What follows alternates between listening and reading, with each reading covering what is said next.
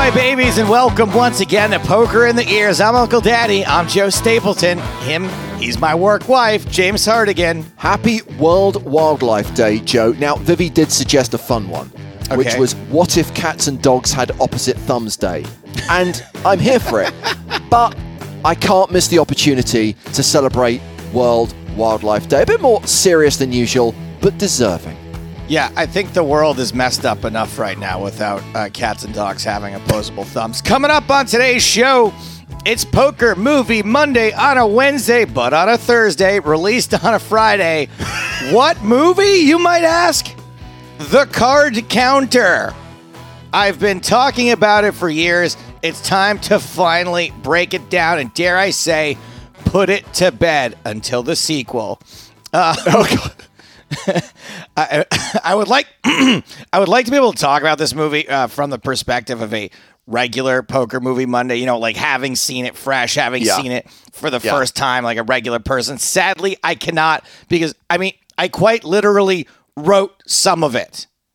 So it's difficult to just watch it as. Do you think I'm allowed to say that, by the way? Well, I don't know. The Writers Guild might be in touch. The credit very clearly says written and directed by Paul Schrader. There's no asterisk there saying additional dialogue by Joe Stapleton. 2 word changes by Joe Stapleton. Anyway, that means this week's guest is Card Counter related.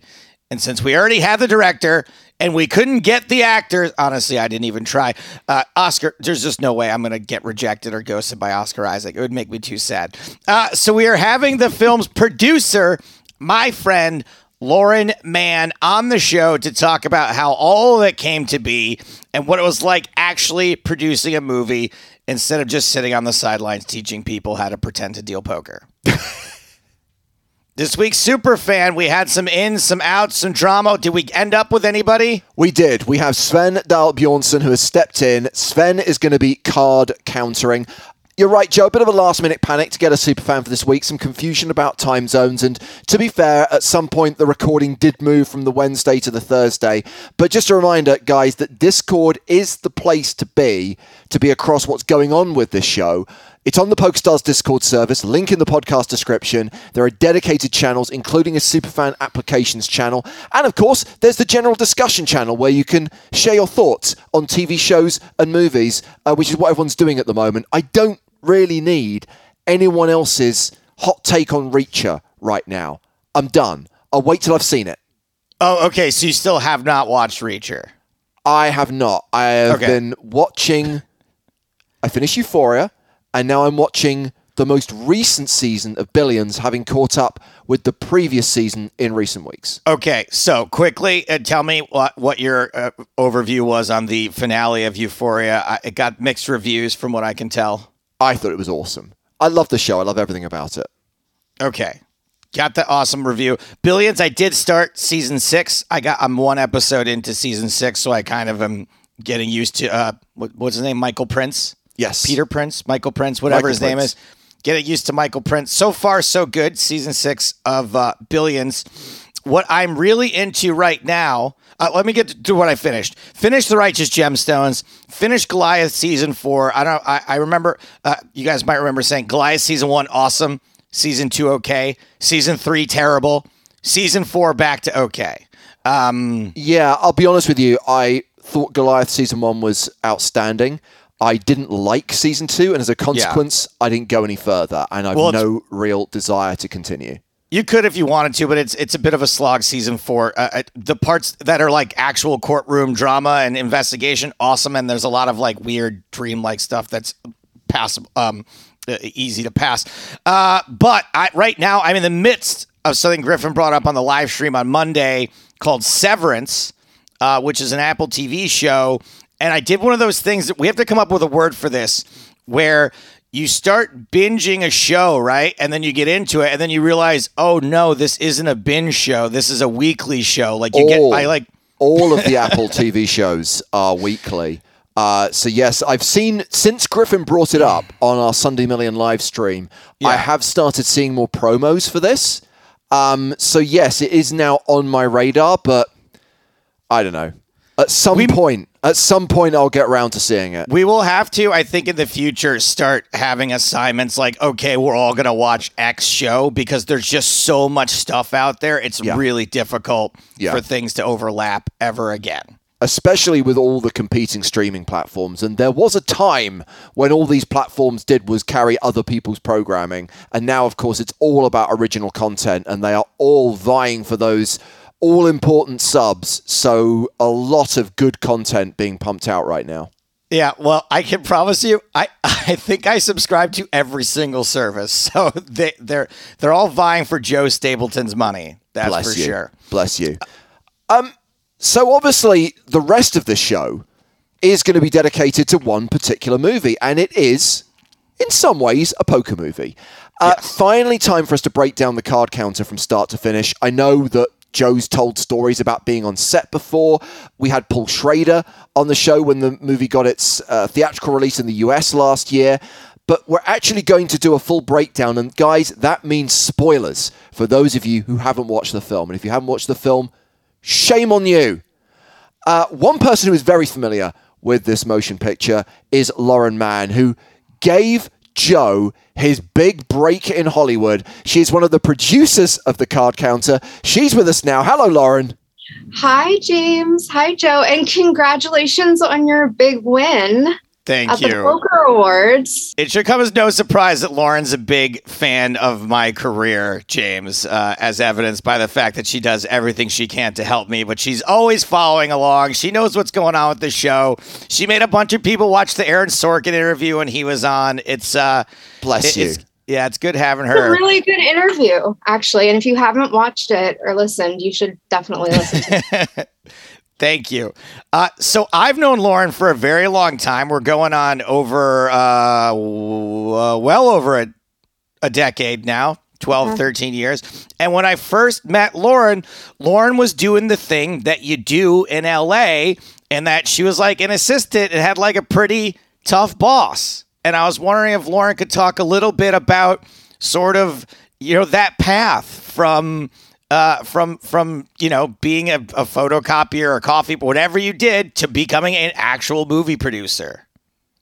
Yeah, I still think that the best way to, get in the business is to be an assistant. And I think now, post Harvey Weinstein, Me Too, even though I know not everyone is still behaving the way they should, I still think that it is the most invaluable learning experience. I did not go to film school. Totally respect those who did, but you're just never going to learn what you need to learn and who you need to meet. It's all about who you can pick up the phone and call. But yeah, it was pretty brutal what I dealt with. And I still have my best friend who I actually, it's kind of crazy that we're best friends. I basically was hired because he got fired, and almost like the assistant shaming of like, oh, like you have to train the new person who's replacing you. Oh, wow. But we became best friends because it's such a unique experience. Like, Wells gets yelled at on their first day by Sharon Stone for not putting whipped cream on their iced hot chocolate. Like, not everyone understands the shame and embarrassment, and just also like, of course I should have known that if Sharon Stone's ordering iced hot chocolate, how dare I order it without whipped cream? I mean, I can't believe I wasn't fired on day one. I was going to say, I'm amazed you're still working in the industry. I know. Who would have thought? But when something like that happens, when you later see Sharon Stone in a movie, are you able to enjoy it at all, or is that all you can think about when you see her on screen? I mean, it's hard because Casino is one of my favorite movies, and I think that she's such a unique person in person, and she meets so many people. So depends on the person, but her, I've just kind of like, she's Sharon Stone. Like, of course she, it's just kind of part of the lore of who she is to begin with. So that didn't rock me as much as some other people that behave badly. And I'm just like, I really don't want to watch your movies. And, bad behavior is still tolerated. And that I hope I don't think, but I know it in every industry.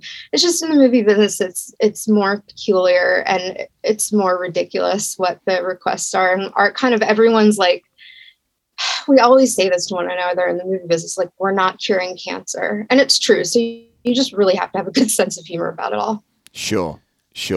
Having risen up the ranks and having met Joe Stapleton, what a perfect collision of events in the universe that you should get involved in the production of a movie that features the game of poker, knowing someone who works in the poker industry and gifting Joe with this amazing opportunity. Oh, it's amazing. No, I actually, this movie probably would not have existed if it were not for Joe Stapleton. And I know that sounds, I can say that with... Clip that. It's true. No, because I originally met Paul on a different movie, and he's spoken about it publicly, called 9 Men From Now, which is almost like a modern Sicario Western. I was totally obsessed. But it was a lot bigger. It was twice the budget. And Paul is so smart. He knew that movie was taking forever to try to set up. And in the meantime, wrote a smaller film that just, budget wise worked, and it was more contained. And he gave it to Oscar. And just while this other movie was kind of like, it was very clear it was not happening. Paul's manager was kind of like, oh, like, have you read this other project that Paul wants to do? And it, nobody's attached but Oscar Isaac. And I was like, yes, what's it about? And he's like, well, it's kind of in the poker world. And I'm like, oh, well, I am tied to that in a way. And I've been around that world because of one of my closest friends. And I actually read the script in Vegas, like the summer of 2019. And actually Joe was my business partner. I immediately gave it to, and I was like, this is actually better. I like this film better. And then I immediately sent it to Joe, and I was like, you're never going to believe this. I'm dying to work with Paul Schrader, and, here's this new script, and, poker is heavily featured. And am I right in thinking, Joe, the sequence of events was, having read the script, you felt compelled to write a series of notes, not realizing that Lauren was then going to send those notes uncensored, unfiltered, to the desk of Paul Schrader? Yes, and I've told that story many times, basically, that I just thought I was writing them up as a favor to Lauren, that one day she could look really cool on set and be like, hey, this is how they really do it. And she just hit forward to Paul, and all these kind of harsh notes got sent in. But what I've never actually asked Lauren is, Lauren, did you take a calculated risk in sending that? Or did you just be like, I'm like, this is the best way to deliver it to him? Like, what was your thought process in doing it that way? Well, I knew that kind of what is special about Paul's movies is, they're very similar storylines, but they're set in different worlds. And, there was enough poker in there where I knew that if we got it wrong, and that would just be so embarrassing, and knowing that Paul needed to hear. I mean, Paul's a fucking genius, and can I say fuck? Yes. And he, what he kind of knew on his own was impressive. But also I feel like it would be a major disservice to the film if I went through and made this and did not step in. And I just was incredibly lucky that I had Joe, that I trusted Joe. But I don't think I didn't really care at a certain point what Paul was going to say, because he needed to see that, there was another layer of vetting that we needed to do with all the poker content. And obviously, knowing Joe so well, I never had any doubts about putting Joe on the phone in the room with Paul. And what I was like, the most pleasant thing was that Paul ended up, Paul likes Joe more than he likes me, more than he likes most people. He ended up, because they were had their own little bromance, and I was like, this is awesome. There were times on set, if Joe disappeared for a moment, he would instantly, it would be in the thing like Poker Joe, because there were multiple Joes on set. We need Poker Joe. I mean, so it was the coolest thing was to see Paul leaning on Joe and knowing that was the most invaluable resource. Yeah, and I have to say that, Lauren having the confidence in me to do it was never anything like, never gave me any instructions about like, you have to be reverent to Paul in this way or Paul is that or whatever. It was always like, we were colleagues working on this movie, and I sort of eventually caught on to this sort of reverence that other people treated him with. And I'm glad I didn't go into it with that attitude, because it probably would have made me not quite as good at what I had to do there, that I wasn't like really intimidated by Paul, and he didn't expect me to be, but I think other people went in with that attitude. And I'm just glad that I didn't have that. Yeah, I mean, I remember, because you've talked so much about it, Joe, and I think we actually recorded an episode of the podcast where you were actually on set, and you talked about your involvement beforehand, you talked about your involvement on location, and then, of course, this was like March 2020, and then, of course, along comes the pandemic, and I remember production being affected, and there was at one point where you were kind of like, this is what happens to me. This is so Joe Stapleton. This movie may now never get finished. This movie may now never see the light of day. But obviously, spoiler alert, the movie did get finished and did see the light of day. Yeah, and obviously, Lauren, you had way more stress over that than I did. Obviously, that's my own little world. Can you talk to us a little bit about what production was like for you? I know that there were some bumps even before COVID, right, and then COVID hit. Oh, yeah. I mean, every production has its hosts of problems, but when you're really trying to, what people don't realize is, even though there are major names in this film, it was a tiny budget. And the reason that we can have someone like Oscar Isaac be in the lead is because he basically got paid no money, and this is like, he gets to act. He gets to act in a film that, a legend is directing, and there's no green screens. This wasn't Star Wars, which we kind of also always kept saying that, we don't have Star Wars budget. I brought up Star Wars like a couple times when like people noticed him, and I was like, that's the guy from Star Wars. And he seemed least interested in that being one of his credits. Like he he did not that he was like mad about Star Wars. He was just like, I've been in other movies. Yeah, well, I mean, that's what I love about independent film, is like, this is where everyone's doing it for the love of the game, because God knows there's really not money in this. And only when you hit like some phenomenon, I mean, in a way, Card Counter is a bit of a phenomenon in that, it was able to reach a certain level of conversation in the world, in the business.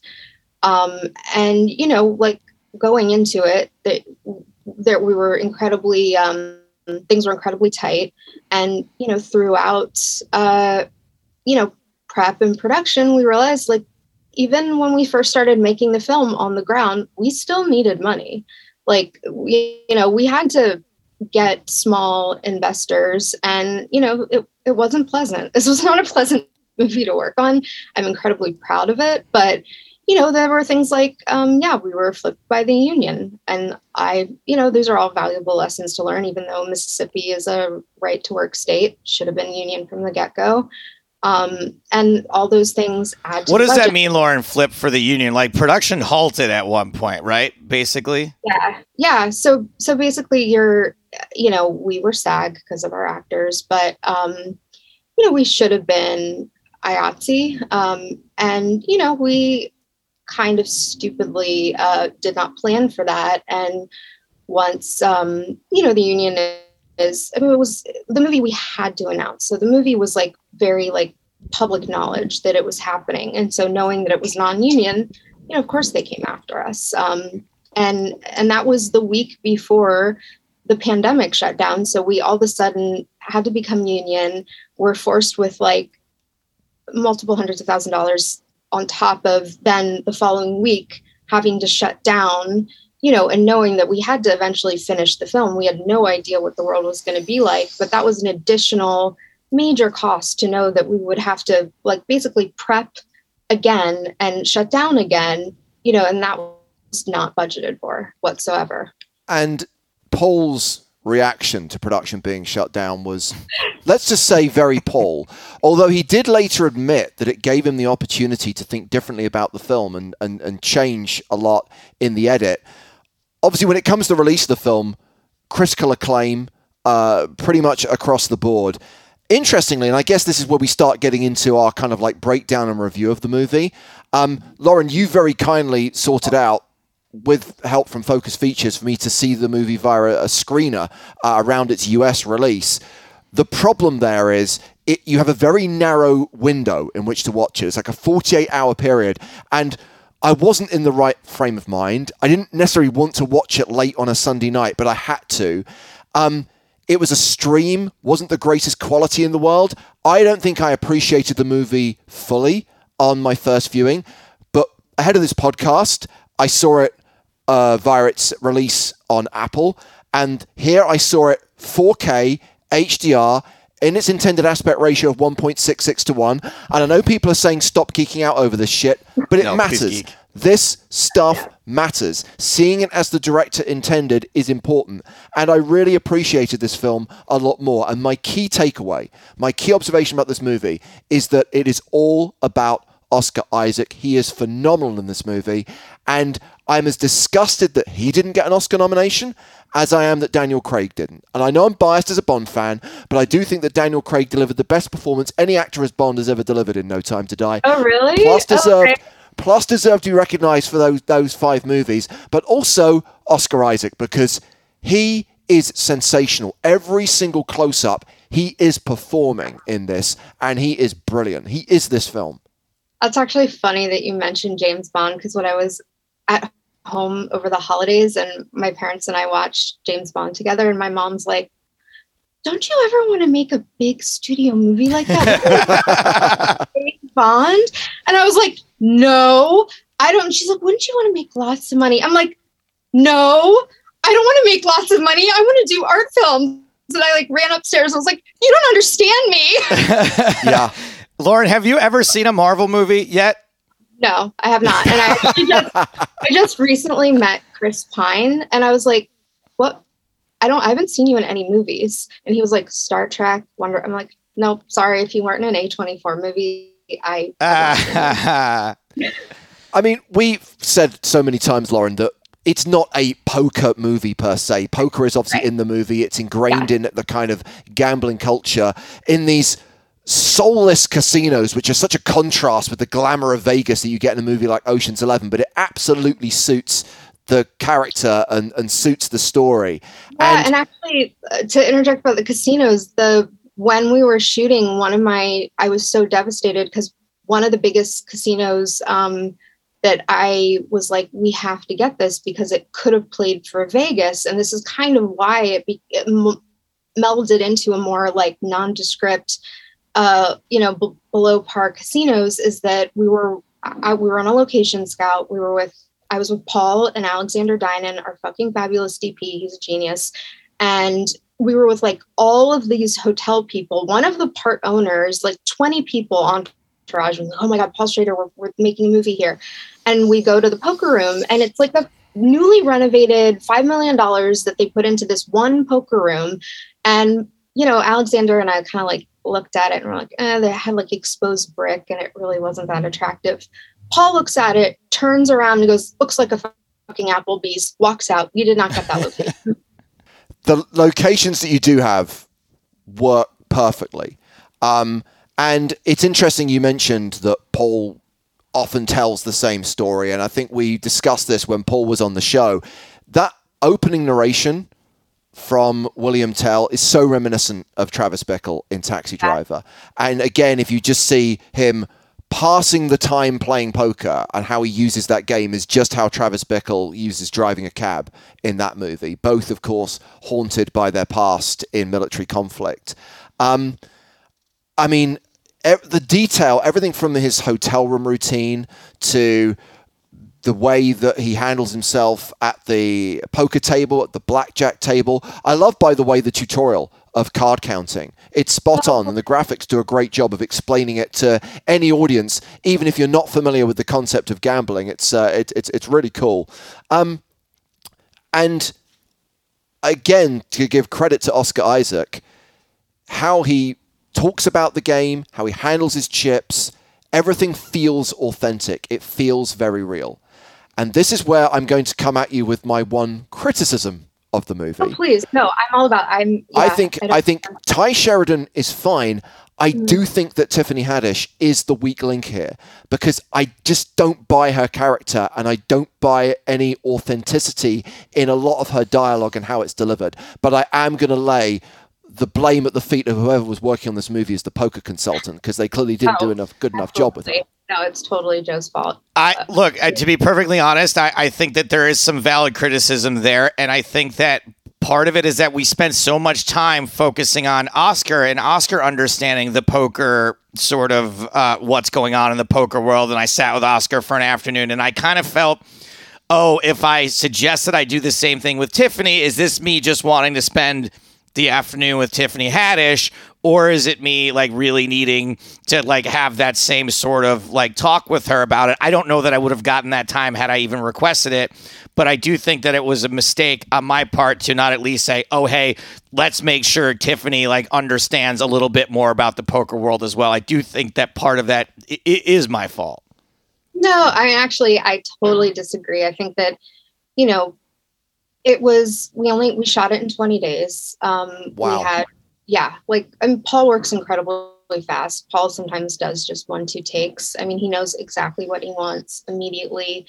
And I think it's just in a movie, like you can't always, especially an independent film where you have a very small window of time. And if you don't make the movie happen, then, you know, you lose actors to dates of bigger movies. Now with all the streamers, you know, of course, like all these actors are out of can't hop on a little movie for months and months and months because they're under contract or they have hold dates for, you know, Disney Plus and Netflix and Amazon. And so you're really forced to make miracles happen in a very short window of time. And I think that just knowing that the story was so about William Tell, and that was just, you know, that was the main event of this film. And I think, you know, had we had the luxury of more time, you know, had we, because we hired Tiffany very, very close to filming. So Paul didn't have that much prep time with Tiffany, and he knew Oscars and he knew he always wanted to make a movie with Oscars. So they had the luxury of talking for quite a while. But, you know, there's always these things when you look back and you're like, shoulda, woulda, coulda. And you just kind of are thankful that it came out as well as it did under the circumstances. Of course. What's the classic line? Movies are never finished, they're abandoned. Oh, I've never heard that one, but I like that. Yeah. I mean, I definitely feel like there are a lot of movies where I'm like done, moving on, never want to see that again. One question I should have asked Paul Schrader, but I guess I can ask you, Lauren, is how were the Iraq flashbacks shot? What was the technique used there? Because it's so effective. So, okay, I know Alexander has spoken extensively to some cinematographer magazines, and there's a specific fisheye lens that if you are a film nerd, you know, look up those, I think it's British cinematographer he was recently profiled in. But that was one of the very first conversations I remember, you know, once we were like, okay, this movie is happening. Paul very specifically wanted it to be almost like video game Call of Duty and very frantic. And he had such a clear vision of how different he wanted those flashbacks to be. And I remember being on set, and actually that was the Willem and Oscar scenes in Abu Ghraib are the last things which is very like kind of now I think back how ominous it was. The last scene that we shot before the pandemic shut us down. And the noise and the dogs, like we were all a little bit disturbed on set because it was so intense. And but Paul, that was like a very early conversation that he really went into great detail with about the very specific like fisheye lens that he wanted to use to kind of create this very different world and look during those flashbacks. It's incredibly effective. I want to talk in detail about the poker, even though it's the backdrop to the movie, because it's a poker podcast, and I'm sure that's what everyone wants us to talk about. And Joe, you can talk in detail about exactly what you did behind the scenes. But I do want to quickly reference the central story of the movie, which is obviously this guy who was involved in the torture of prisoners in Iraq at Abu Ghraib, was imprisoned, now lives this life going from casino to casino, scratching a living at the blackjack and poker tables, takes this young guy under his wing, a guy who has the quest for vengeance against the guy who really was behind the torture at Abu Ghraib. There is then obviously the Lalinda character, the Tiffany Haddish character, who is backing Oscar Isaac in these poker tournaments and is also the love interest. And I remember, Joe, when the film came out, we discussed this. I find the ending of this movie more bleak than the ending of Taxi Driver. Because in Taxi Driver, Travis saves Iris. In this movie, William does not save Kirk. And in a sense, William himself is then also destined to a downbeat ending as well. I'll let Lauren weigh in a second. I actually always kind of looked at this as a happy ending. In what universe does this movie have a happy ending? By the way, Paul Schrader doesn't do happy endings. It's a sliding scale of misery. Okay, so the bad guy gets his, and the slightly less bad guy sort of gets what he wants and continues to be punished for being a bad guy. I don't know, other than Ty Sheridan dying, which honestly, because it doesn't happen on screen, I don't really think about that much. Oh, wow. I kind of liked, I don't know, I feel like the ending was pretty good. I mean, not as a quality level, but almost a happy ending. Lauren? Well, I mean, I like dark. I love dark films. I mean, this is kind of exactly what I had always, exactly the kind of film that I had always hoped to make and set out to make. And, I think one of the most gratifying things is Joe and I, had seen the movie in theaters with, a number of audiences, and every time, and I guess this is a spoiler, but we already said tie dyes, every time he looks at his phone and, you see where he is and you just know, the audience gasps. And I actually wasn't expecting that in a screening, but it happened in every screening. And that was oh my gosh, that was so awesome. Because the film is a slow burn. And, I don't like happy endings in films. I actually it is a genuine surprise. It is a genuine shock in that moment. The only thing, I guess, where you could spin it is, well, he kind of deserved it if he's going to be an idiot like that, because it's clear that William's trying to steer him in a different direction. Tell gave him a chance, the best shit, a better opportunity than most people will ever get, and the kid fucking blew it. One of my favorite scenes in the film is that chilling scene where he brings him to the hotel room, and you're like, oh my God, what's going to happen? And he opens the bag. Do you know that was shot on our first day? No. We shot that scene on the first day, and I think that was one of the scenes where when I was watching it, if Paul shooting it, I was like, holy fuck, this is so intense. When we were shooting it, it was intense. And, by far, that's my favorite scene in the movie. Yeah. Yeah. And as you're right, Joe, gives him every chance possible, gives him a shit ton of money. And all he's got to do is go and see his mother. And what does he do? He fucks it up. So, yeah, I guess you could say he had it coming. Okay. Another thing I want to say about the poker, and Joe, I don't know if and we've talked about this so many times. So now, in March of 2022, 6 months after the film's release, 2 years after you were on set, retrospectively, how do you feel about it now, as far as how it portrays the world of poker, how it portrays the world of gambling? I think it is very authentic to William Tell's version of what the poker world is. A lot of people who watch this movie, obviously, once they get over the disappointment of it not being a poker movie, are like, well, why did Tell say this particular thing, right? In the diner scene where he says it goes check, raise, re-raise. And a couple people thought they were real cute by being like, it doesn't go check, raise, re-raise. And I was like, it might not, but this guy probably would tell the story like that. So I think that as far as who he was and the sorts of things he would do at a poker table and the way he would look at poker, I think it was very authentic to the character. There was nothing about this that was untrue to who this person was. I feel really good about it. I also feel like I dodged a bit of a bullet and that when they had to shut down for COVID and when they came back, that there was way less poker in the movie than there originally was going to be. I think that was a huge relief for me because all of that scrutiny now doesn't exist. It's not even on the cutting room floor. It never got shot in the first place.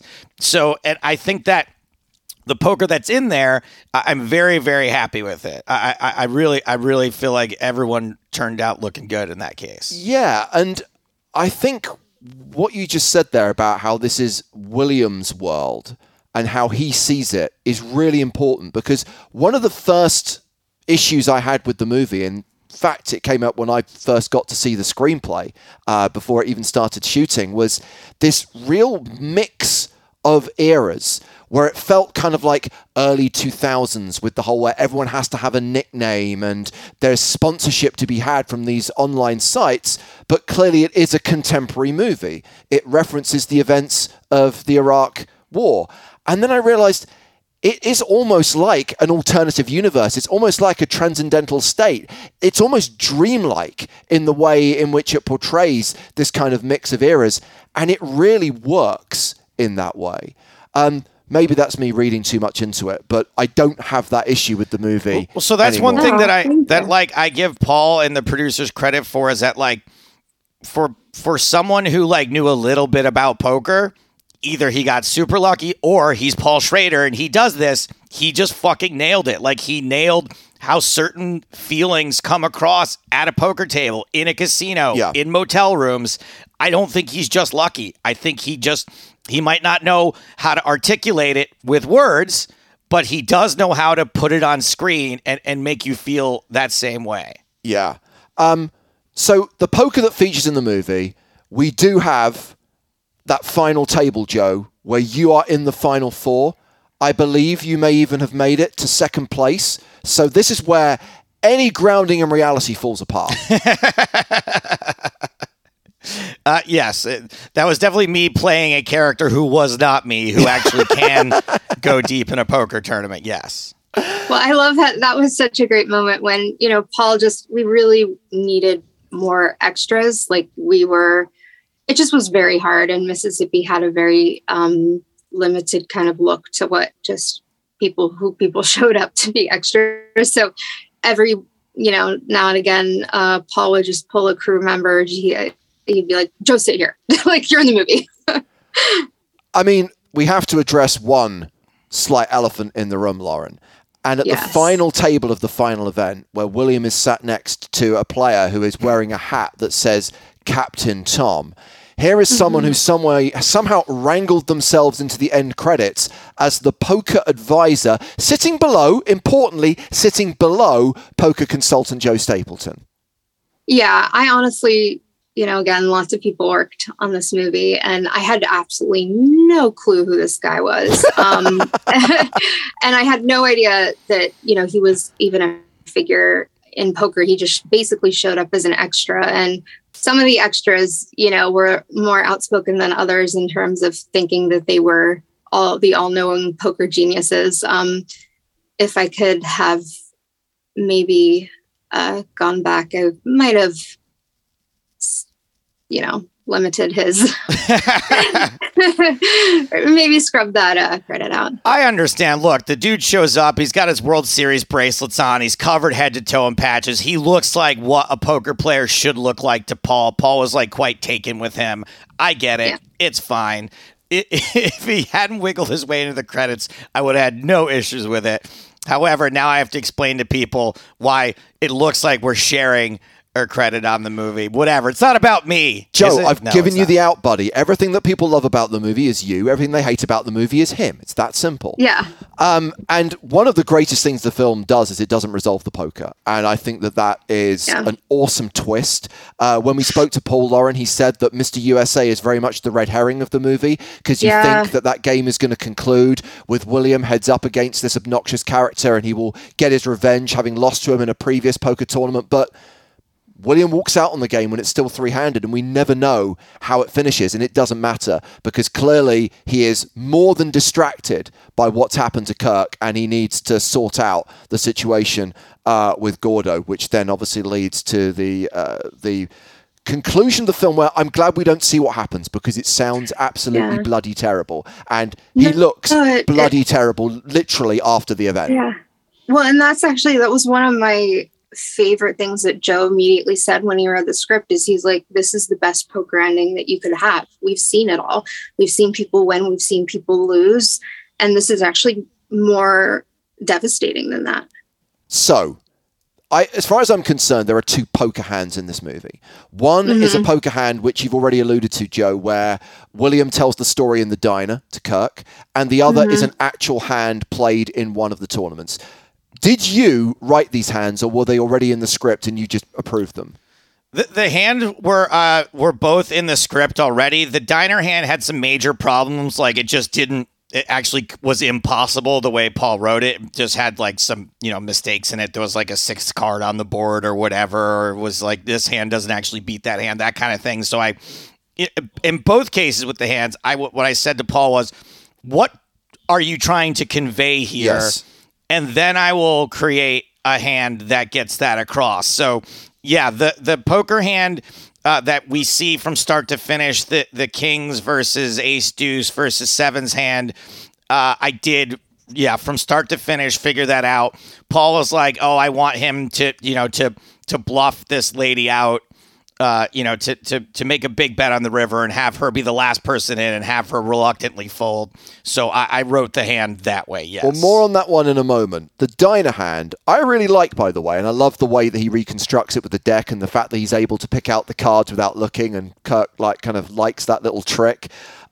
Queen of Diamonds, Queen of Clubs for the player called Alex, 9, 8 of Diamonds for Goldie, and the most actionist of action boards, 10 of Spades, Jack of Diamonds, Queen of Hearts, so the straight versus top set. The 10 of Diamonds on the turn for the full house versus the straight flush draw, and then the 7 of Diamonds comes in on the river. Here is my question, Joe. In one of these hands, it always comes 7. In the other, we have Barry Greenstein. Was that just a coincidence, or is this you sending coded messages to our live stream viewers? Okay, so Lauren,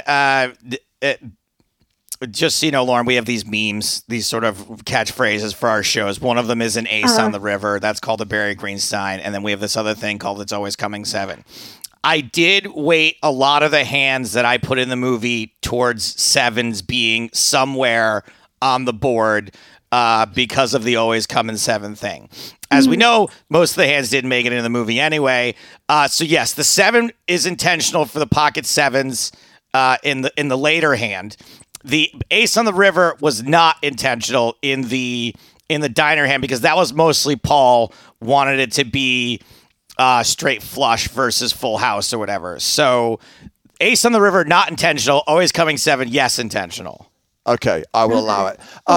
Well, let's talk about the ace on the river hand then. And this is the hand that's actually played out three-handed through the streets.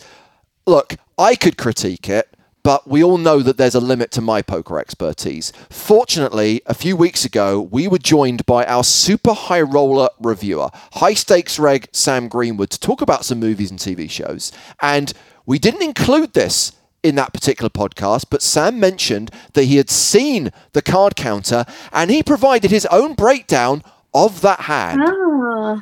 Oscar Isaac opens Kings. 2 people call. One person has 7s, one person has ace 2 of clubs, the flop, the nut, flush draw. 9, 8, 6, 2 clubs. Kings bets, call. Turn is a jack. Bet, nut, flush draw, calls, 7s, folds.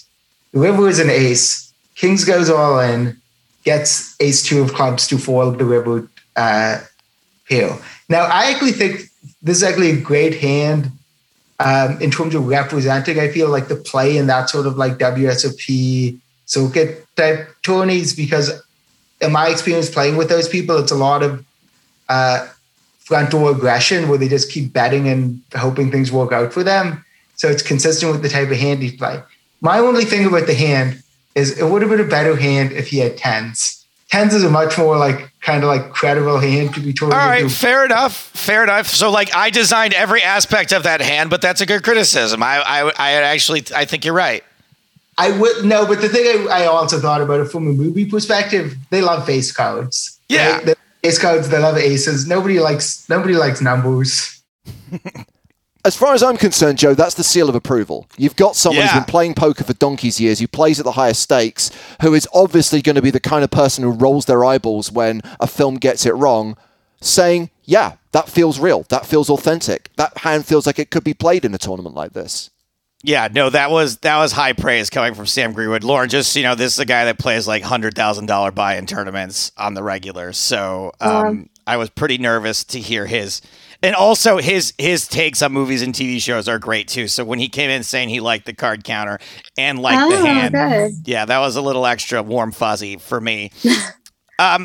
Really quick before I have one last review that I want to subject you to, Lauren, before we let you go. Before we do that, the movie did not get nominated for any Oscars, and me, you, everyone who worked on it, thought we were drawing live, to use a poker term, for that to happen. How bummed were you when the nominations came out and didn't see it on there at all? Not at all. Not at all. I mean, I feel like we already won, and I know that sounds cheesy and maybe cliche, but I truly believe that. And the fact that like Obama put us on his top 10 films of the year, to me, that was like more meaningful. And I had the pleasure of watching the Oscars in 2020 when we were in pre-production with Paul, which was like hilarious. And, he was nominated for First Reformed, which I think is an incredible. I mean, if you haven't seen First Reformed, everyone should see that. It's really fucking film. good. Yeah. It's incredible. And one of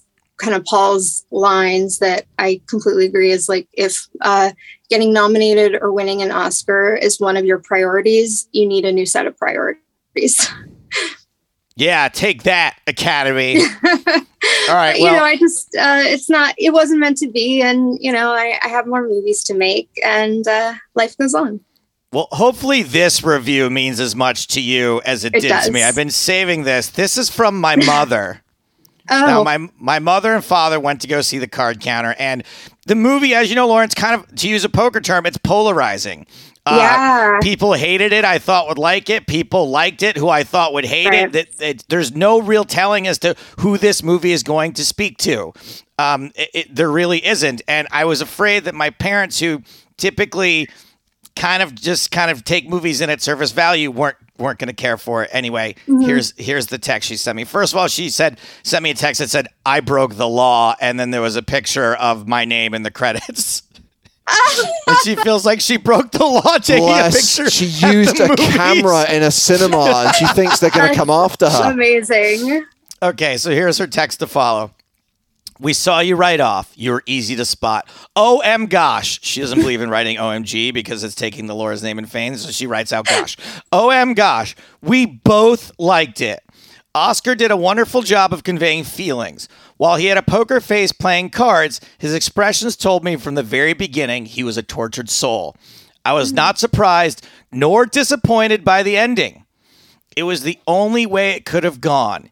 He never got over what he had done and experienced at Guantanamo, as shown by his eating off the tray of the much bigger, stronger inmate." That's really astute analysis from your mom. Yeah, I was going to say, that's pretty profound. Like, I was not... She's not done. Yeah, She's that's not a good... Oh, there's more. There's more. She now pitches you a sequel. Oscar writes a book exposing the truth. Tiffany lobbies for his release based on trauma and PTSD. Plus, he was also physically tortured at the end. Okay, it's going I downhill. believe the title... Oh. I believe the title led people, particularly players, to believe the entire story would revolve around the tables. It would have made IMHO for a much less interesting story. It was not about a card counter, but a man haunted by his past who happens to count cards. The deck got him through some difficult times, but playing was a means to an end, an escape. Money was not the goal. If it had been, he would not have been so willing to part with it. I'll admit, it was not what we had expected, but both of us agree it was a very good movie. Okay, we're back on track after the P.S. sequel. I was reminded of your comment to me years ago about the insides of casinos all looking alike. You're right. Playing in casinos is very different than working in them. They certainly would lose their uniqueness after the novelty wore off. I keep thinking of the movie. Oscar wasn't seeking redemption as much as punishment for his actions. This was the next day, by the way. Playing was his only true means of escape. Is she done now? Just 2 or 3 more. It was a very provocative film. I continue to think about it. I hope audiences and fellow actors will applaud and recognize Oscar's understated yet totally believable portrayal of a man tormented and haunted by his past. The movie continues to make me review the actions of the characters. Oscar has found a way to be further punished for his deeds. Obviously, the first stint in prison was not enough to alleviate the guilt and overwhelming pain of what he's done. I believe the story is a cautionary tale that ordinary people can be turned into monsters doing the unthinkable. How many people would say, I could never do that, and yet we need only look at Nazi Germany, the My Lai massacre, and Nam, the indiscriminate slaughter of tribes, groups, frequently in the name of God. Yes, it's scary how quickly the right indoctrination create not only indiscriminate killing machines, but unfeeling individuals not only devoid of empathy and compassion, but those who find amusement in the pain of others. The creator of these monsters was the only unscathed character. He lived a seemingly unaffected life in a beautiful home, making money for his company, while Oscar's suffering continued. Oscar didn't think he was worthy of success. It was just a temporary escape for him. Will went about his life as though nothing had happened with no consequences for his actions. He is the true darkness, not only for the atrocities perpetrated, but because there is no sorrow, no remorse, no seeking redemption, what he has done. My God. I believe I am finished. Oh my God. I must say I can't remember the last movie, if there was one, that has affected me as much. I mean, clearly she had a lot to say about it. But I love that. With I thought the she was going to exception- pitch the sequel starring you. I was going to say, Lauren, with the exception of the sequel pitch, that was really, really good analysis. And I Yeah, agree with it I agree. 100%. I hope you sent those messages to Paul. This is You what should, my mum said. Actually, that's a good idea. You should. I don't know, He'd Paul. I appreciate think that. Paul gets enough praise. He doesn't need to. You can never get enough praise. I'm actually more interested in what Paul thought of Reacher because I know Paul's read a bunch of the Reacher books and I want to know if he watched the Amazon show yet. Lauren, we've kept you. Email him. He's back. He just finished Master Gardener. Oh, is it over? Okay, I'll email him now that Yeah. that's over. Okay. Yeah. Lauren, before we let you go, I want to give you the opportunity to talk about what you're working on now, what you can share with us. If you can give us any little bit of stuff that the movie gossip doesn't have yet, I'm okay with that. Okay. Yeah, I mean, I'm actually super excited about. There's one movie that's hasn't been announced yet, but a little bit of a dropping a hint. If you have not seen the movie, a cop movie on Netflix, watch it immediately. It's a Reedy, right? It's the which one? It's a Reedy, like you got to read words at the bottom. Oh, you really call it that? Oh my God. Oh. You're not invited to the premiere because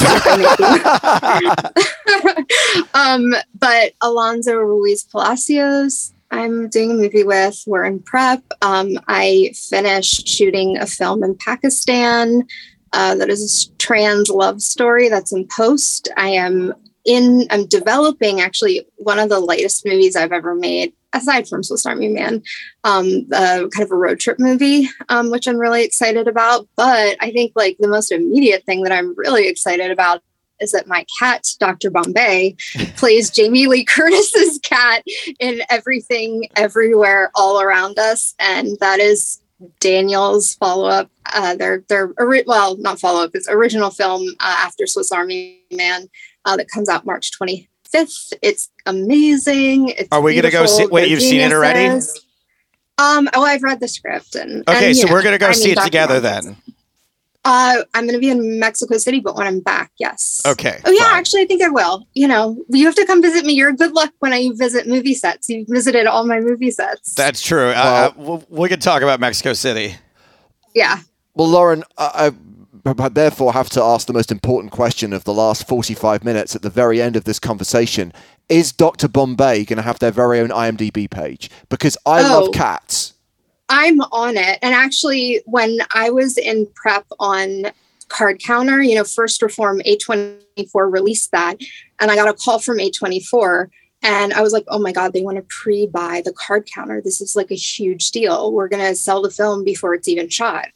And it was Business Affairs. And they were like, are you the owner of Dr. Bombay? Because I love the production designer.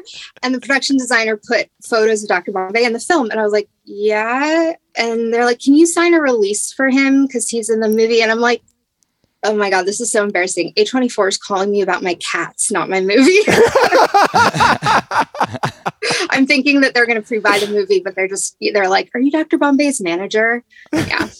Lauren has done almost as much for my career as she has done for her cat's careers, which is actually quite generous. He still has not gotten a Friskies commercial, which I'm very upset about. My agent at WME is on thin ice. I might just jump over to CAA if they cannot get him a deal this year for Friskies.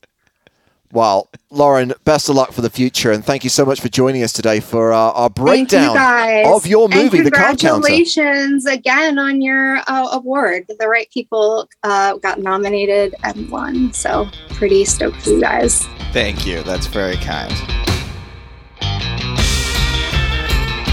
Well, we are almost done with The Card Counter, as Joe said at the top of the show. We're kind of going to put the film to bed after this, but it is obviously the subject of this week's Superfan Quiz, and we're thrilled to mention, or rather thrilled to welcome, Sven Dahl Bjornsson to Poker in the Ears. Sven, how are you?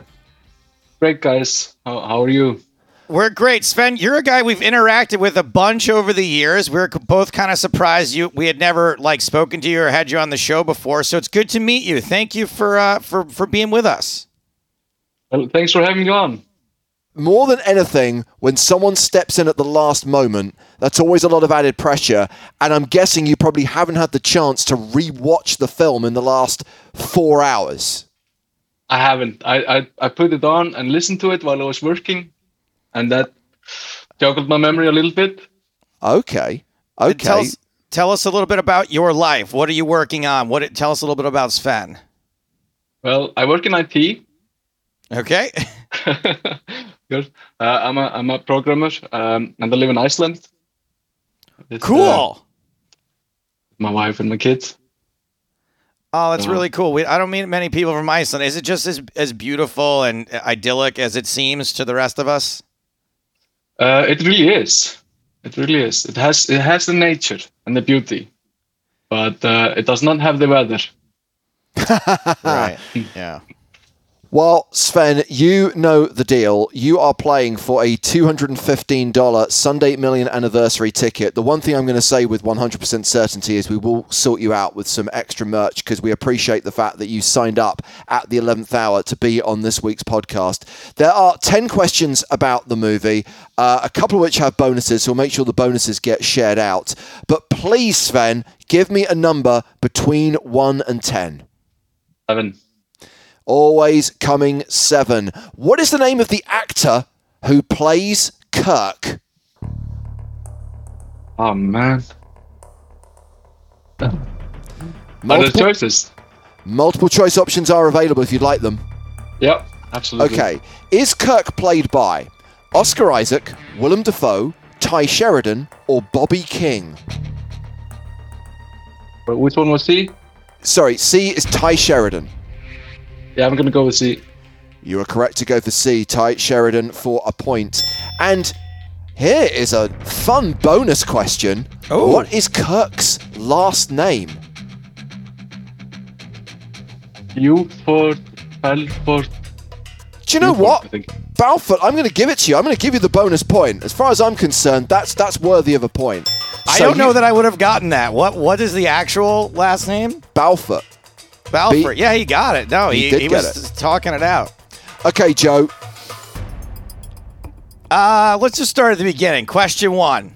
Okay, what room number is William given at the first hotel he stays at? You're fucking kidding me. I'll take the choices. Is it room 1? Yeah. Room 101, room 77, or room 316? I know this is crazy. The first room he's in is like a motel, right? Like it's Yep. So I'm gonna go with room 1.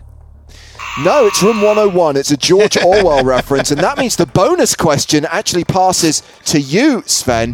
How much was the room for one night? Man, I have no idea. It was $56. But you're up next. You have a 2-0 lead. Any number other than 1 or 7? 4. Question number 4. What's the name of the prison where William was an interrogator? Where he was an interrogator. Was it Guantanamo Bay? No, Guantanamo. Would you like the options? I would like the options, yeah. Okay.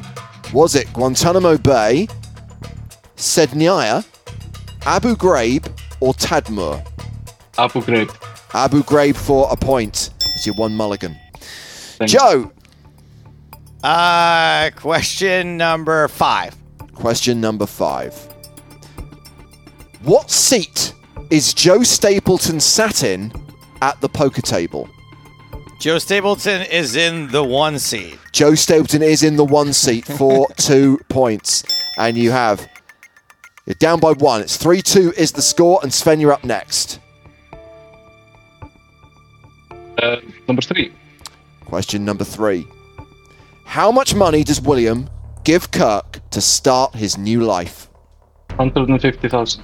150,000 for 2 points. And Joe, boy. you're up. Question is my lucky number 9 been taken yet? It hasn't. 9 right? still available. You can have 9. Let's go. Where does Lalinda first meet William in the movie? I know there's references to them having crossed paths before, but in the movie, where do they first meet? They meet in the poker room. No. Which casino? Oh, which casino? Oh, it's the. God damn it! It's a. I'll take the choices. Shit. Is it the Washer Casino, the Golden Nugget, the Bayfront Inn, or Camp Pendleton Prison? Washer Casino. It is the Washer Casino for 1 point. 2 rounds left, and Sven, you're up by 2 points. Let's see if you... Was number 2 taken? Number 2 still available. You can have number 2. Okay. Taken. What city is the Law Enforcement Convention being held in? Oh, I have to take the multiple choices. Okay, was it Panama City, Las Vegas, Atlantic City, or Kansas City? Atlantic City. Atlantic City for a point. Okay, Joe. The lowest, whatever is low. The lowest number available is number 6. From the lyrics to the song Rapture, in my lonesome... What's the next word? No. I'll take the choices. Is it in my lonesome isolation, aberration, deviation, or relaxation? I'm going to go with isolation. Aberration was the answer. I don't even know what part of the movie that song is in. Is that like when he's in the car? The song plays throughout the movie. Throughout the movie. It's like the main song used on the score. I see. Whoops. 8 and 10 are the last 2 questions available. Which one would you like, Sven? 8. Question number 8. Yeah. What type of music is playing in William's Nightmares? What genre of music? Does it have to be like super special, like specific? Don't need to be super specific. Okay, it's like metal, like rock. Heavy rock metal music. is what I've got written here. I'm going to give you the 2 points. And Joe, your final question. I can't win. Why does William not like staying in casino hotels?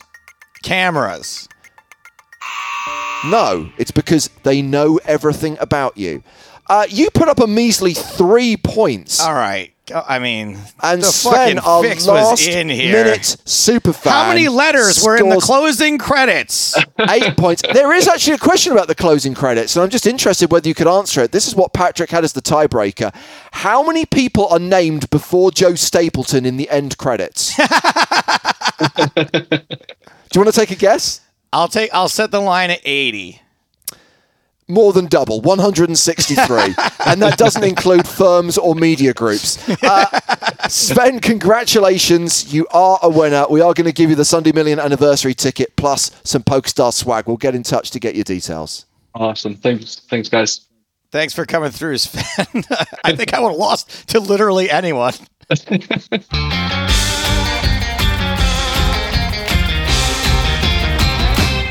All right, my babies, we're just about out of time for this week's show. use the Discord. Get in. That's how we found our superfan. It's the best way to get involved. Comment on the show. Submit your ideas, your superfan applications, and weigh in on the movies and TV shows we don't have time to chat about from week to week. Coming up next week, is it our Prague preview show, or will Yes. I already be in Okay, I'm very confused. No, it will be our Prague preview show, and I believe, because I talked to the people booking your flights, we will record the podcast and then you'll be jetting off to the Czech Republic. So we're a busy week ahead of us. We've got our Sunday Million stream on Monday night, building up to the 16th anniversary on Sunday, the 20th of March. And then we are traveling to the Czech Republic, and we are bringing you 5 days of live streaming of the European Poker Tour event from Prague. But we will talk more about that on next week's podcast. On the Prague preview show, which is coming up next week. And Correct. next week. Remember back when they used to, I don't know if this ever made it to the UK. Do you remember they used to do crossover episodes of TV shows, like when the Golden Girls would pop up on Magnum PI? I hated that. I really hated it because it was always just so ham-fisted and just so awkward. It was never natural. I think the best example is, what's the name of the detective who started in Homicide: Life on the Street?